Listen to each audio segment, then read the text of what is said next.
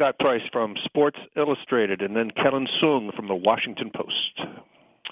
Hi, guys. I have a much broader question. The NFL has obviously lately been dealing with stuff about Colin Kaepernick and the anthem and cultural issues that are really riding high in the States these days. And it just struck me that tennis is traditionally, even though it's a conservative sport and even though the road has not always been smooth, has always been able in the open era to be on sort of the cutting edge of a lot of social issues in terms of sexuality, gender, even race to a certain extent. And I'm just wondering if you have any idea why that tennis has been proven to be so resilient and being on the cutting edge of a lot of these issues where other sports may not have as smooth a path or cannot absorb them as easily as tennis has. It's just, is it a lack of central authority? Do you have any sense of why that might be? Scott, you always come up with zingers, don't you? Yeah. I'm just going to say that I think tennis... Hello, Mr. Tipton. Pardon the interruption. This is the operator. I pulled you out of the conference. Mr. Tipton, are you there? Please check your mute button. To say that any other sport, they're not good people, but look at tennis players being an individual sport. I feel and we're better looking, too. Don't forget really, No, but fans, I think you really know the individual sport players better than you know the team players, and I think, I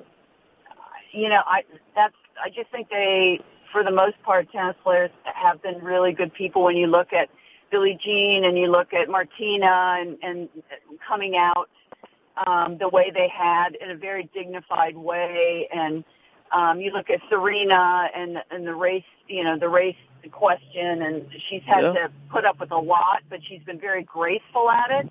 So I don't know. I just think the players have gotten a lot of support from fans, and they deserve it because they've all been very classy and graceful in the way that they've come out with the diversity, with being a little bit different.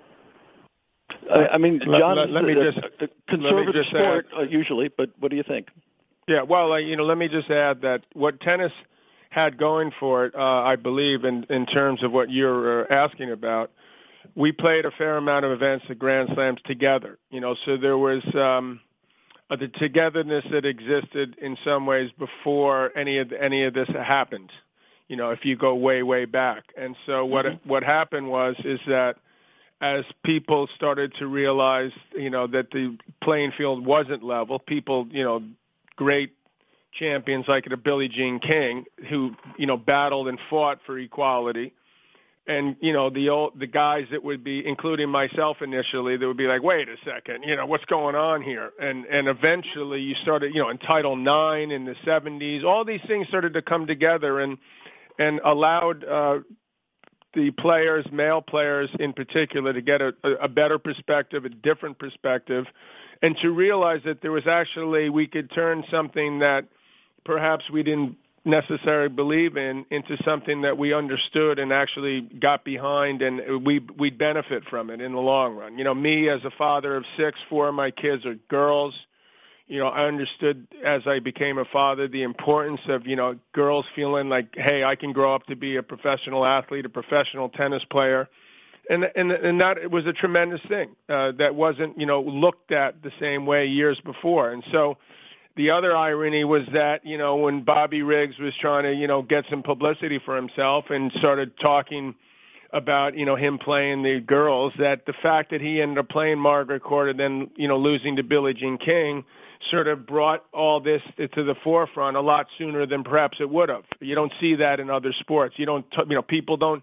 They're always asking me about Serena. Could I beat Serena? But they're never asking, LeBron James about, whether or not he could beat someone else or whoever, even an older guy, Michael Jordan or whoever it was that played, Kareem. They could play some girl and how they would do. And so because of all those things sort of happening over the course of the past 3 or 4 decades, I think that, ironically, and I have to add, I'm happy to say that we've sort of been at the forefront of a fair amount of things. Thank you. Yeah, but and Scott, I also see that when John very eloquently talked about Billie Jean, and we talked about Serena, talked about Martina. I mean, these are all role models. These are all deep thinkers. These are all women players who have gone through a lot of adversity and have fought hard for what they believed in, and have earned and deserved a lot of respect from the public. And that's the support I'm talking about.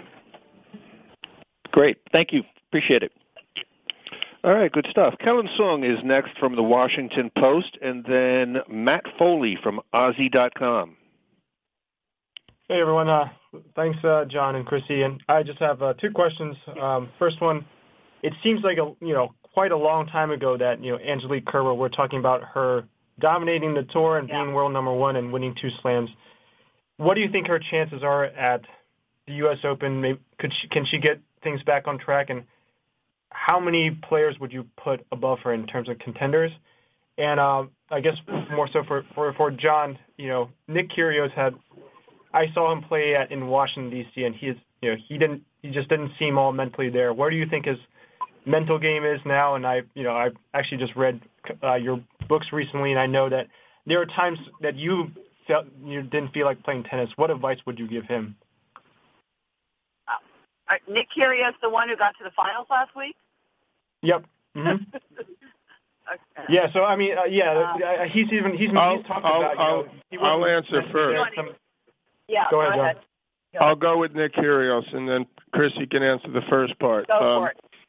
Nick Kyrgios, I think people, if they listen to me or have spoken to me, understand where I stand on Nick Kyrgios. I mean, he's the most talented player out there. That's 22 years. I think he's 22. And he's, he has the attributes, the physical and the game to be the best player in the world. Now, can he put it together to dedicate himself, in terms of the level of fitness required these days and the level, the mental aspect of it, where, you need to go and give a sustained, in my opinion, if you want to be the best player in the world, you got to give a sustained effort, day in and day out. That's what separates the good from the great. He's already like a very good player. We could see how talented he was in Cincy. He mentioned in the post-match interview, or when he was thanking the crowd, that he had worked with Grigor a few weeks earlier. They had trained, and that he felt like after an hour and a half he was dead, and he saw that Grigor was a lot fitter than he was, and he realized that he needed to do more, and that he was a little bit psyched out by even playing that 2 out of 3 set match in Cincinnati to get himself to the level of fitness that would be necessary to win slams. So hopefully he's going to, use that, incentive and learning experience as a positive, because we all see what he's capable of doing. We also see what happens when he's, feels like his mind's not there. He doesn't go out and play, and he's pulled out of a fair amount. So as someone who knows that he brings something to the table and who's got some personality and has got, tremendous talent, I hope and pray that he, gets it and becomes, what I believe he could be, is the best player in the world. But that requires a change mentally, a sustained 5-year plan, and I believe it. Can it be done? Yeah, I hope it does. From your vantage point, do you see that he's improving in that area? Well, I mean, if he was on a 2-month losing streak. He didn't win a match for 2 months. 2 or 3 of them he pulled out. Wimbledon being one, I believe, and I'm not sure if he finished in Washington, but I don't recall that one. But there was a couple matches he didn't finish. And so then suddenly what appeared to be out of nowhere is suddenly his hip, which he's been complaining about, got better, and he got to the finals in Cincinnati. I'm not around him enough regularly to know.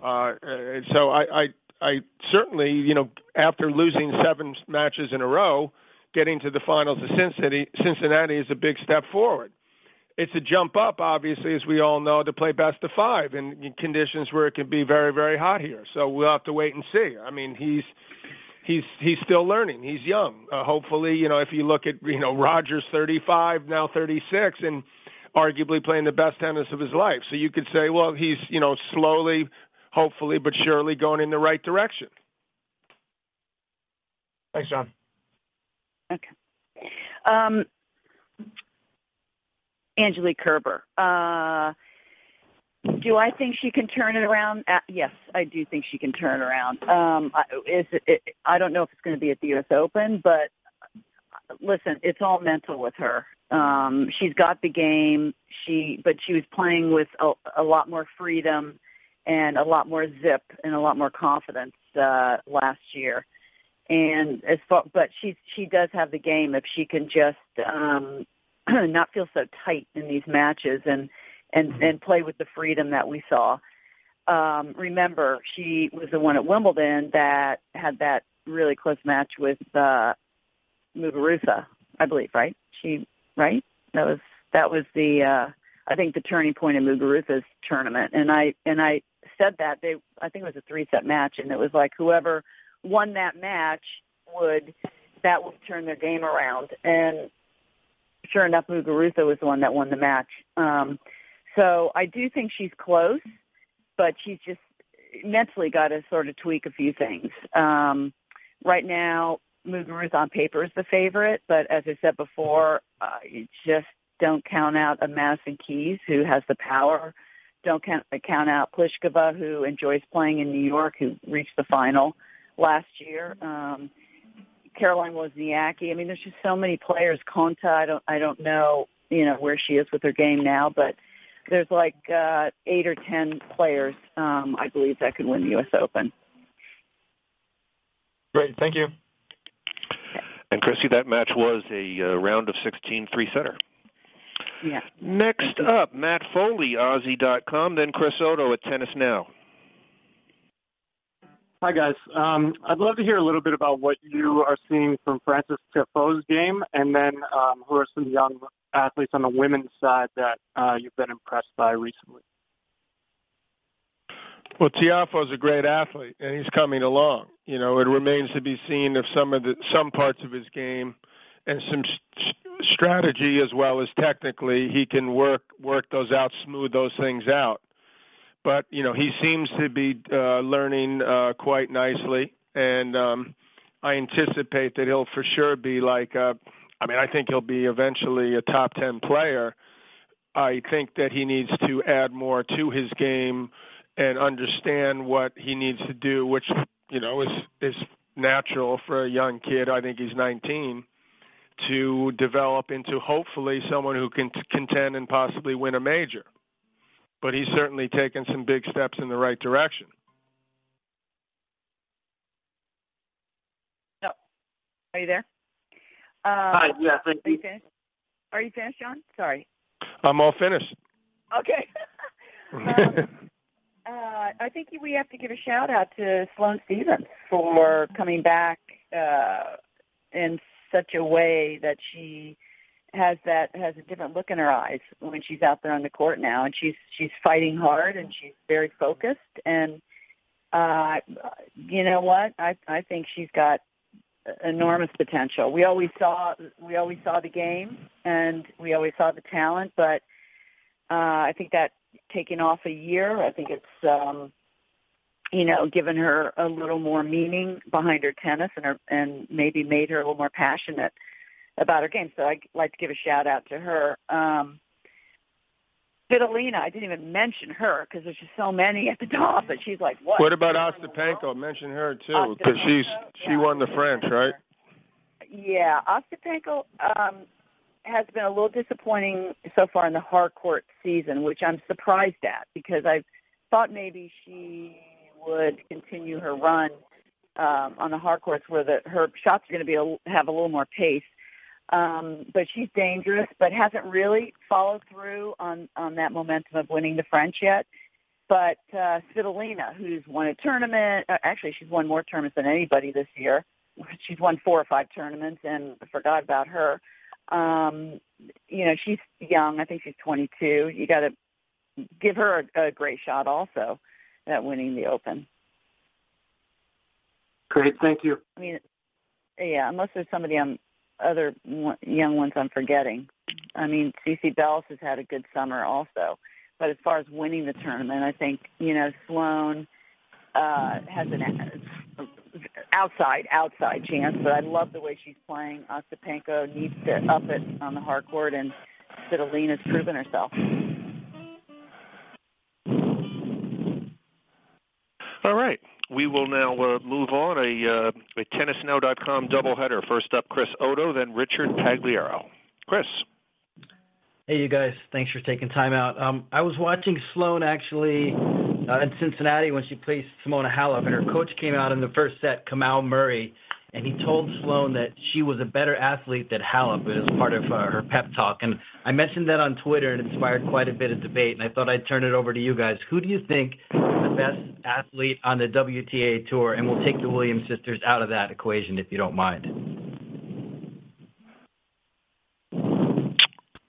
I don't think that I care to answer that. I can't show you one. How can you say that Sloane Stephens is a better athlete than Halep?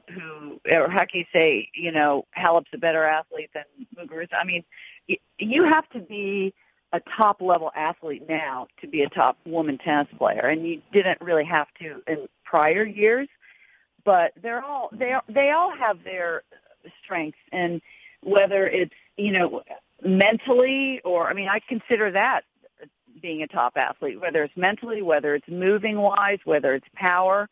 I don't know. How do you assess all the elements it takes to be a top athlete? I don't know how you can compare.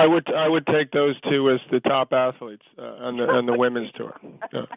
No, because I think that there's other players like Sharapova obviously is a great ball striker. Pliskova, I guess natural. I guess if you say natural athlete, are you saying great athlete? Natural athlete, the fastest athlete. Court coverage. Those two are to me the best. Keys hits a bigger ball, but she doesn't move as well. That's why. Yeah. Sloane Stephens could possibly do well, and that's why Halep has been in 2 Grand Slam finals, because she's a road runner. It's not because she overpowers people, but Right. But Chris is correct that the level of athleticism on both the men's and women's tour has improved, generally speaking, over the years. The 100th ranked player on either side is a better athlete than they were 20 years ago, 10 years ago even.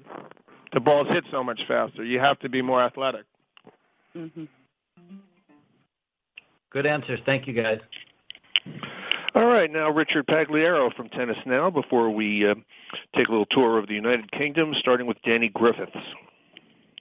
Hi, thank you so much for doing a call. Appreciate it. I had a 2-part question.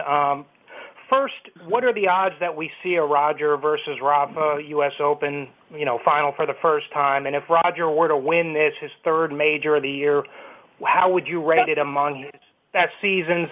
And then secondly, since you were both part of 2 of the greatest tennis rivalries we ever saw, what rivalry would you like to see develop or would excite you if it developed on the tour? Okay, the first part of it is unlikely, even though they're going to be the 2 favorites, because it's never happened. And the odds, even with Roger to win 3 majors out of 4 would be astounding. Rafa has not done as well in the hard courts. It's hard to say, okay, I'm going to pick, Zverev. I wouldn't pick Zverev. I don't think he's quite ready to win it yet. But he's gonna win majors. There's no question. So what I like, that would be the ultimate. To me, that would be the most fantastic year-ending situation for tennis if these guys play having Roger potentially for the number 1 ranking. That would be absolutely outstanding. Despite obviously we want it's been 15 years since an American guy has won or 14 or 15 years. And so we hope that at some point that would intensify things. And as far as rivalries, you put aside like the top 4 who have dominated over the course of the last, dozen years or 10 years, you would have to start looking for some new people. And, the type of rivalries that you hope for are the people, that we hope will step up, whether it's Grigor, whether it's Zverev, whether it's Kyrgios, whether it's, Jack Sock decided he was going to, go 120%, or some American made a step forward, or you could pray that Novak comes back and he was battle these other guys the way Roger's been able to do over the course of 2 or 3 sets of almost generations in a way. He's been around that long. And you can't possibly expect Roger to keep going another 2-3 years and then play at 38, play Zverev at 22, although at the way he's going, it wouldn't totally shock me. But you hope that guys that you feel have a couple of years left, and then guys that are going to step up and be the future number one. So those would be the most interesting to me. I think this is going to be a really tough tournament for Roger to win because of the 3 out of 5 sets in the heat. I think that it would be phenomenal if he did win. It's the best year he's ever had in his career, winning 3 Grand Slams at his age. He should be Sports Illustrated Athlete of the Year. He should be everybody's Athlete of the Year if he does that. But I think very much like Muguruza, I think for Roger, it's going to be hard. It's going to be. I think that 3 out of 5 sets. If it was 2 out of 3 sets, I would say he's got a great shot at winning. But for some reason, and I know how I felt when I played at 34 years old, and is he 36? He's 36 years old. It's just going to be tough 3 out of 5 sets for him to maintain that high level of consistency and fitness over a period of 2 weeks. I love the Nadal Federer rivalry. I love that rivalry. I love with the women. I don't know, because I like a contrast in a rivalry, and I like big personalities. And I guess Sharapova against anybody would be a good rivalry because she's got that fight, and she's got that pride, and she's got that professionalism, and I still think she's like the biggest name aside from Serena in the game. It's a hard call. It's a hard call. I don't know. I really don't know. Muguruza and Madison Keys would be a good rivalry, even though they don't have contrasting styles. I think their games are pretty close as far as the level. We're not even talking Victoria Azarenka. When she comes back, hopefully, will be right there in the mix, because I have a lot of respect for her game. But other than that, it's hard to. The women, they just kind of blend into one another because nobody's really standing out yet except for Muguruza right now. Yeah, as a quick follow, like Chrissie, you mentioned Madison, and John, you were mentioning Sock. If you had to pick an American who you think will go deepest, whether Venus or Madison or Sam Querrey or Sock or who would you all pick? Well, I think Madison. She won Stanford. Again, she hasn't been healthy for the last year, and she's had some bad losses. But when she's healthy, and the way she's currently playing, she definitely would be a threat to win the tournament. As far as the guys, I really would put a virtual tie. For all 3, Sock, Querrey, or Isner. I don't see any of them winning it. I see all of them being dangerous. Obviously, John with the serve. None of the top guys want to play him. Sam had the great run at Wimbledon, and Jack is, I think, talent-wise, has the most upside at this stage. So I anticipate that. I hope that all of them make a good run, but it's going to be, and certainly, more wide open and more opportunistic, more opportunity than we expected with as many guys withdrawing and the unpredictability of it. But, Jack looked like he was under the weather or something. He doesn't look like he's 100% fit, to me. I'm not quite sure. I haven't seen him. John had a good run, but he struggled at Wimbledon. And Sam, he looks like to be the most consistent. He looked a little bit fatigued. All these guys are getting tired, obviously. He played a lot of tennis, so he looked whipped at Cincinnati. So we'll have to wait and see, and then part of it's the draw and part of it's when they play, how many matches you get stuck in the heat of the day. Yeah, I think John brought up a great point. This tournament is so much about fitness. more than Paris, I think, and more than Wimbledon, where the weather is a little bit easier, like 20 degrees easier. And it's on a hard court, and it's at the end of the year, and players, even though they don't admit it, are starting maybe to get a little bit worn out, the body and the mind. And that's why I think this U.S. Open is always such a big challenge of all the Grand Slams, to play your best tennis, because it's hard to be fresh when it's the 9th month of the year that you've been playing full time. Yeah, great answers. Thanks so much. You're welcome. All right, next up, Danny Griffith from the Metro, followed by Neil McLeman at the Daily Mirror. Hello, Danny. Yeah, hi. Following on from that a little bit, how difficult is it going to be for Andy Murray in the heat, given that he hasn't played since Wimbledon? And has the rest sort of given him the chance to recharge his batteries, or is it going to the lack of playing time going to be a bit of a hindrance? Thank you. Yeah, well, we don't know the answer to that. We're all wondering the same question. Is it going to help him mentally? Maybe. Is it going to hurt him physically? Maybe. The fact that he rested his hip, is that good? Probably. The fact that he didn't play any matches, probably not the best thing.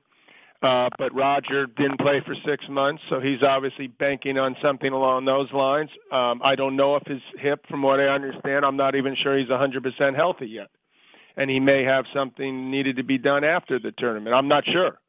So this could be like, look, I've got this great chance to play at the Open and do well, so I'm going to take my chances. I'm not really sure. I haven't seen him yet.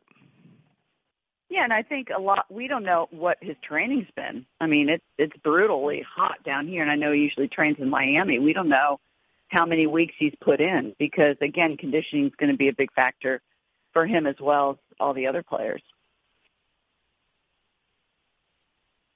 Thank you. All right, we move on. Neil McLeman at the Daily Mirror, and then Matt Lambert at the Daily Mail. Yeah, good evening. Just following up on that as well. I mean, do you see this event with people out injured being more open major we've had for years? And who would both of you pick on the men's side? It's hard not to pick Roger. Right now, it's hard not to pick one of the, and Rafa, even though he didn't do that well at Wimbledon, and he's had a couple, not great results on the hard courts. Best of 5, he's tougher. Andy normally is tougher in best of 5, but as we're not quite sure where he's at. So it'd be pretty hard to pick, someone besides one of those two at the moment.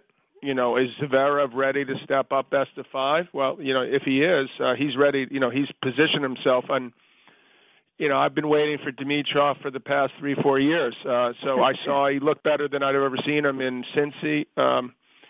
One of the matches of the year was the Nadal match in the semis of Australia. So he's got a great chance to step forward and do some, get to the finals, or at least the semis. Yeah, I don't know how you can pick anybody in the women's. I mean, on paper, it's Muguruza in her current form. How is she going to deal with the pressure? In the past, she's been a little fragile mentally, but at the same time, she seems to do great in Grand Slam tournaments. So on paper, you'd have to pick her. But again, Madison Keys, Pliskova, there's some other power players that can match Muguruza's power and maybe have less pressure and maybe a little fresher than Muguruza. So it's so hard to predict. There's just so many factors, especially the last Grand Slam. Okay, thank you both. All right, we will now get to Matt Lambert at the Daily Mail, and then we'll see if there's any follow-up first from Rory at Reuters.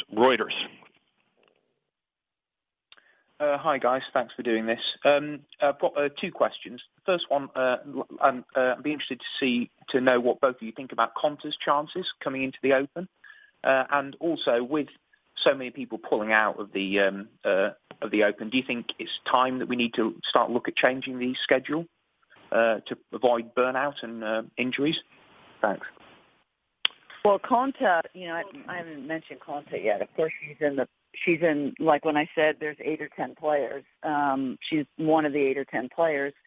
But I don't, I've been a little disappointed with her hardcourt season. I thought that maybe she really played so great at Wimbledon. She really played beautiful tennis, and I thought maybe she would carry that over to the hardcourt season, but haven't seen any great results. I don't know if Wimbledon might have taken just so much out of her, and I know she was injured after Wimbledon, so she took a break. I'm not quite sure I would pick her. I'd say that her chances are that great, but of course, you never know with her. She's got a great game. What was the other question?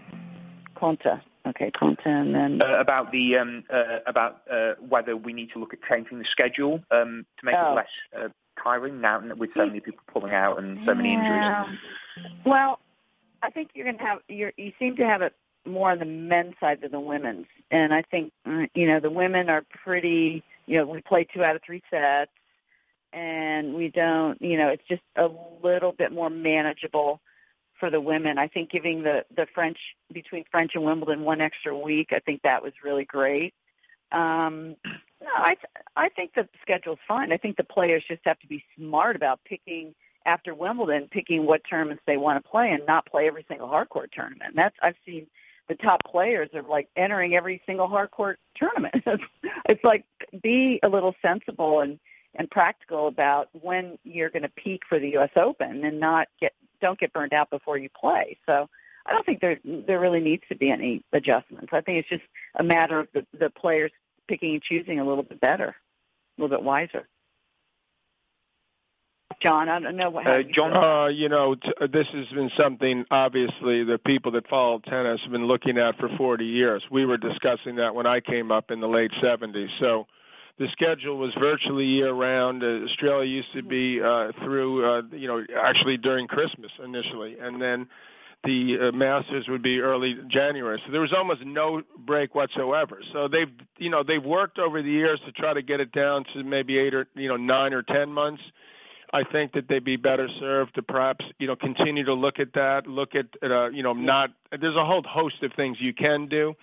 I think people obviously realize that, even though when I grew up and I was young, I thought, hardcourt was great because you could stop and start on a dime and, but it takes its toll on you physically. So you have to be more careful on the hardcourt. It beats you up more. So that is where being sensible, like Chrissie said, leading up to the tournament.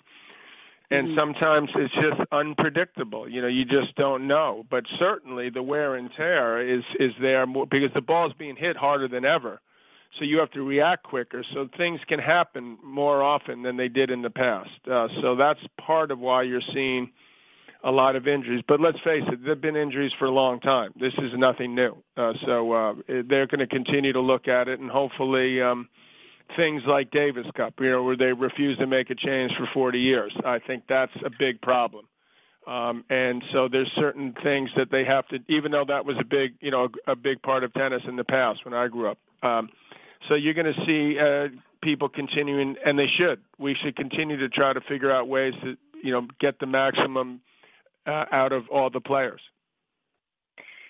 My problem when I was playing was never the U.S. Open as much as the tournaments after the U.S. Open. We had to play. There were 2 or 3 European tournaments we had to play. Then we had to play the Virginia Slims Championships, and our season wouldn't end until early November. Those are the tournaments that I felt it was hardest to get psyched up for, and my body, I was just exhausted, and I was not 100%. But as far as Australia to the U.S. Open, I think that's manageable and doable if the players are smart about their decision making. And just on Konta, John, do you have any thoughts on her going into the US? I think Konta's a good competitor, and she's done a lot of positive things.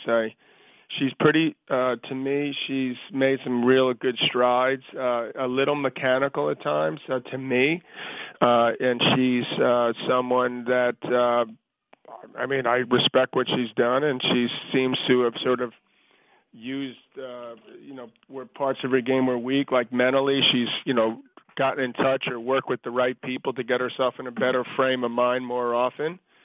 She had a great week, I believe, in Miami, winning that on hard court. So she, her game to me is best suited to hard courts. But I also believe that the emotional and physical toll at Wimbledon, more emotional than physical, took it, caught up to her. And I'm guessing, this is just an absolute guess, she let down some, and then maybe the body lets down, and she's got to sort of try to get herself going again. But I saw her play, I think she was playing Halep at Cincinnati. Is that right? I think she lost to Halep in Cincinnati, or I saw her there. I watched her one match. Yes, and, you're right. You're right. She looked like she looked like herself. She looked like she had some fire. She was, almost got herself back in that match when it looked to be very one-sided. So, she's, Chrissie said there's a handful. She's certainly in that group of people that could do it. Yeah. Great. Thanks very much. All right, let's go back to the top and see if we have a follow-up or two. We'll start with Rory Carroll at Reuters and then Sandy Harwood at USA Today. Yeah, thanks a lot. You talked about it being pretty open on the men's side. John, I think that's really interesting. And because the talk a bit about the women's side, it's up for grabs. Is this, just big picture, one of the more wide open U.S. Opens going into it that you've seen in a while? Well, it's not open in the sense that you anticipate that Federer and Nadal are going to win it. And then, then you're wondering, okay, if that doesn't happen, because we're not sure about Murray. Murray would be the other guy, the guys that have been there, done that. Cilic hasn't played since Wimbledon.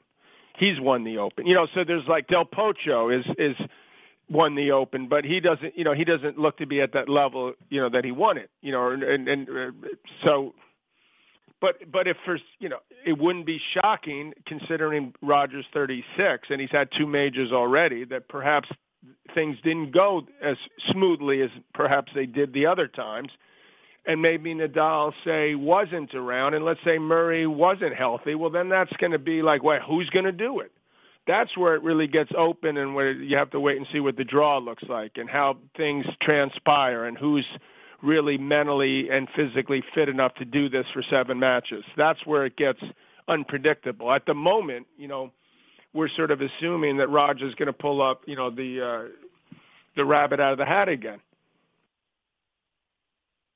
Right, and if Roger does, is this his best season, and does it cement him as best of all time, in your opinion?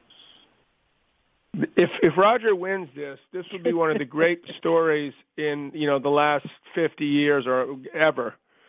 It's already, like Chrissie said, that he should be Sportsman of the Sports Illustrated Athlete of the Year. I think he should be Sports Illustrated Athlete of the Year already, whether he wins this or not. Yeah. But if he does win it, it'll be like a shoo-in. So this is an amazing thing in what he's done at his age. Especially, he won 3 5-setters in Australia. It's not exactly cool down there either. And he played Wimbledon without losing a single set. So I just saw him today because we were just doing a little press conference for the Laver Cup, and I got to tell you, this is absolutely, just hats off. I've watched tennis for 40, 50 years. I've never seen anything like this. Yeah.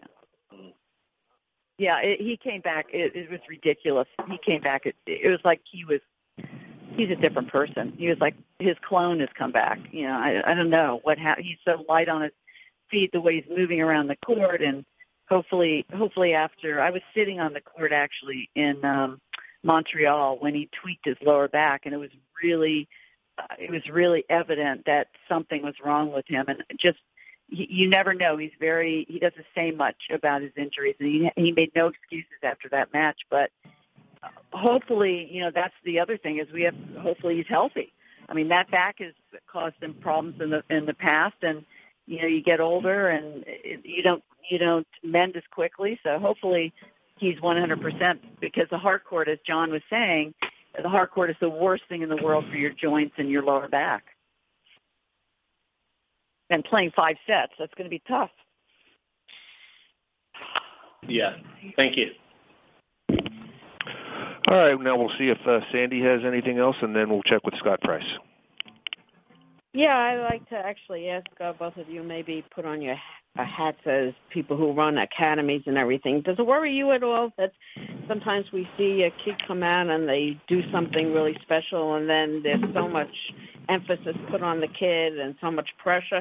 I'm thinking kind of like Melanie Odan when she had such a big moment and she just retired. And, I know she had a lot of injuries and whatever. And in the men's, I'm thinking like last year, Taylor Fritz was going to set the world on fire and then that dissipated. Does it worry you that we put too much pressure on these kids once they show a glimmer of hope and maybe we should step back a little bit? Yeah, shame on you. Shame on the press. Well, you know what? I think that I think it's more evident in the smaller countries like, but in England, it's atrocious how the much pressure. I remember talking to Annabelle Croft and Sue Barker and all the younger players. I mean, that's when you're in a smaller country and you're on your own and you're the only one. But I think in America, the good thing is that there are quite a few players right now. And when I look at the women, the top junior players and Coco and Madison and Sloane. And I think that it's tough, the publicity. I think it's because it's a lot more magnified now, and especially at a young age, you kind of start believing in the publicity a little bit. But I think if you have the game and the mentality to sort of play it out, I think that eventually you come around to how good you're really supposed to be, and everything kind of evens out. And I think it's starting to happen again with a Madison, and Coco's playing more consistent now, and hopefully this will happen to Sloane Stephens. But yeah, I think the press always sort of put a lot of pressure on players, and usually when the player's that young, it's hard because they're confused. They haven't had the experience of dealing with anything like that before. But don't you think? I mean, the USTAs, those places as well, and countries also the LTA, they put pressure on besides the media. I mean, worse than anyone would be the parents normally. Right. So there's a whole host of things. But ultimately, look at Zverev. I mean, I'm sure a lot of people expected, a lot of things from him, obviously. He seems like he's handling it well. And sometimes Nick has had trouble, it feels like, handling it, because the overwhelming expectations. And, some people learn, you hope. And others, Taylor Fritz got married and had a kid. He was 18 or 19. That could throw a little, complication into the old, focusing on tennis. Yeah. Well, you don't know where the pressure. You don't know where the pressure is coming from. I mean, like you said, the pressure.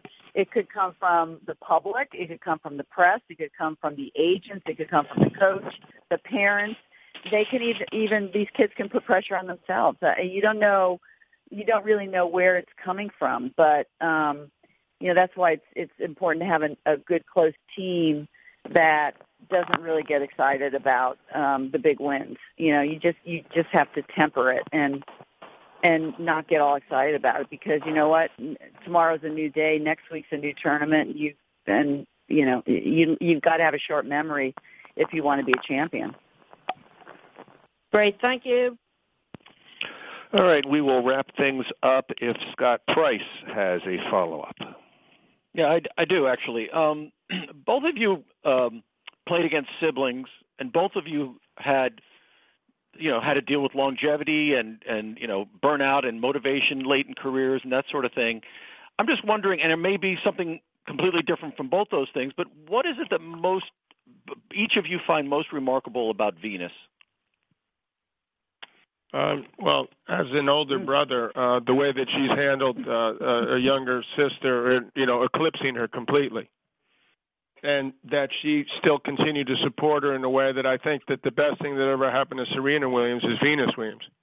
Mm-hmm. But that is a remarkable quality. That's very difficult, to be able to handle that, and she's done that remarkably well and allowed Serena to do her thing and become the best player that ever played. And be like in the back seat, as great a player as Venus was. So to me, that has been a quality that's kept them close and allowed Serena to reach her potential and to she and Venus get the respect she deserves as a human being and as a sister. I couldn't agree. I think, Scott, you and I have talked about this. I couldn't agree more. Just the way she's handled herself amidst Serena's success, and she so many times was in the shadows, and so many times Serena, was in the limelight, and the way not only the class and the grace that she showed, but the support that she showed for Serena, the way she would sit in the box and watch her matches. And it didn't, she doesn't have a big ego, and all great tennis players have a big ego. All great athletes have a big ego. I don't care if anybody denies that, they're wrong. And for her, that ego must have been bruised so many times, but she just handled it with so much grace. And I admire her so much more for that than for all of her accomplishments in tennis. It is amazing because she's very proud. That we know she has great pride, and yet you're right. It's different than ego. It's not the same thing. I think very well. They're such a tight family. I think that where they came from, the fact that they were always thrown, curves were thrown at them, the way that they were under scrutiny, I think that just made them closer and closer, and love and family come before anything, and come before ego, and come before, their careers. So on the other hand, I don't know. Serena hasn't been tested. I wonder what would have happened if she was on the other foot, and Serena at the youngest one, if Venus, meaning if Venus, the older sister, had beaten her in all those matches, I don't know if Serena would have handled it the way that Venus handled it. So that's what's remarkable. It's just the way she's handled it. Great. Thank you so much. She hasn't revealed 1 minute that she was threatened or jealous of her sister Serena. I just think that's awesome. Yep. Great. Thank you. Welcome. All right. Thank you all. Good stuff. John and Chrissie, thank you for your time. Everyone, thank you for your interest. A reminder, another call tomorrow with Brad, Patrick, and Cliff, and it all starts Monday on the ESPN platforms. Have a good day, everybody. Thank you. Okay. Thank you, guys.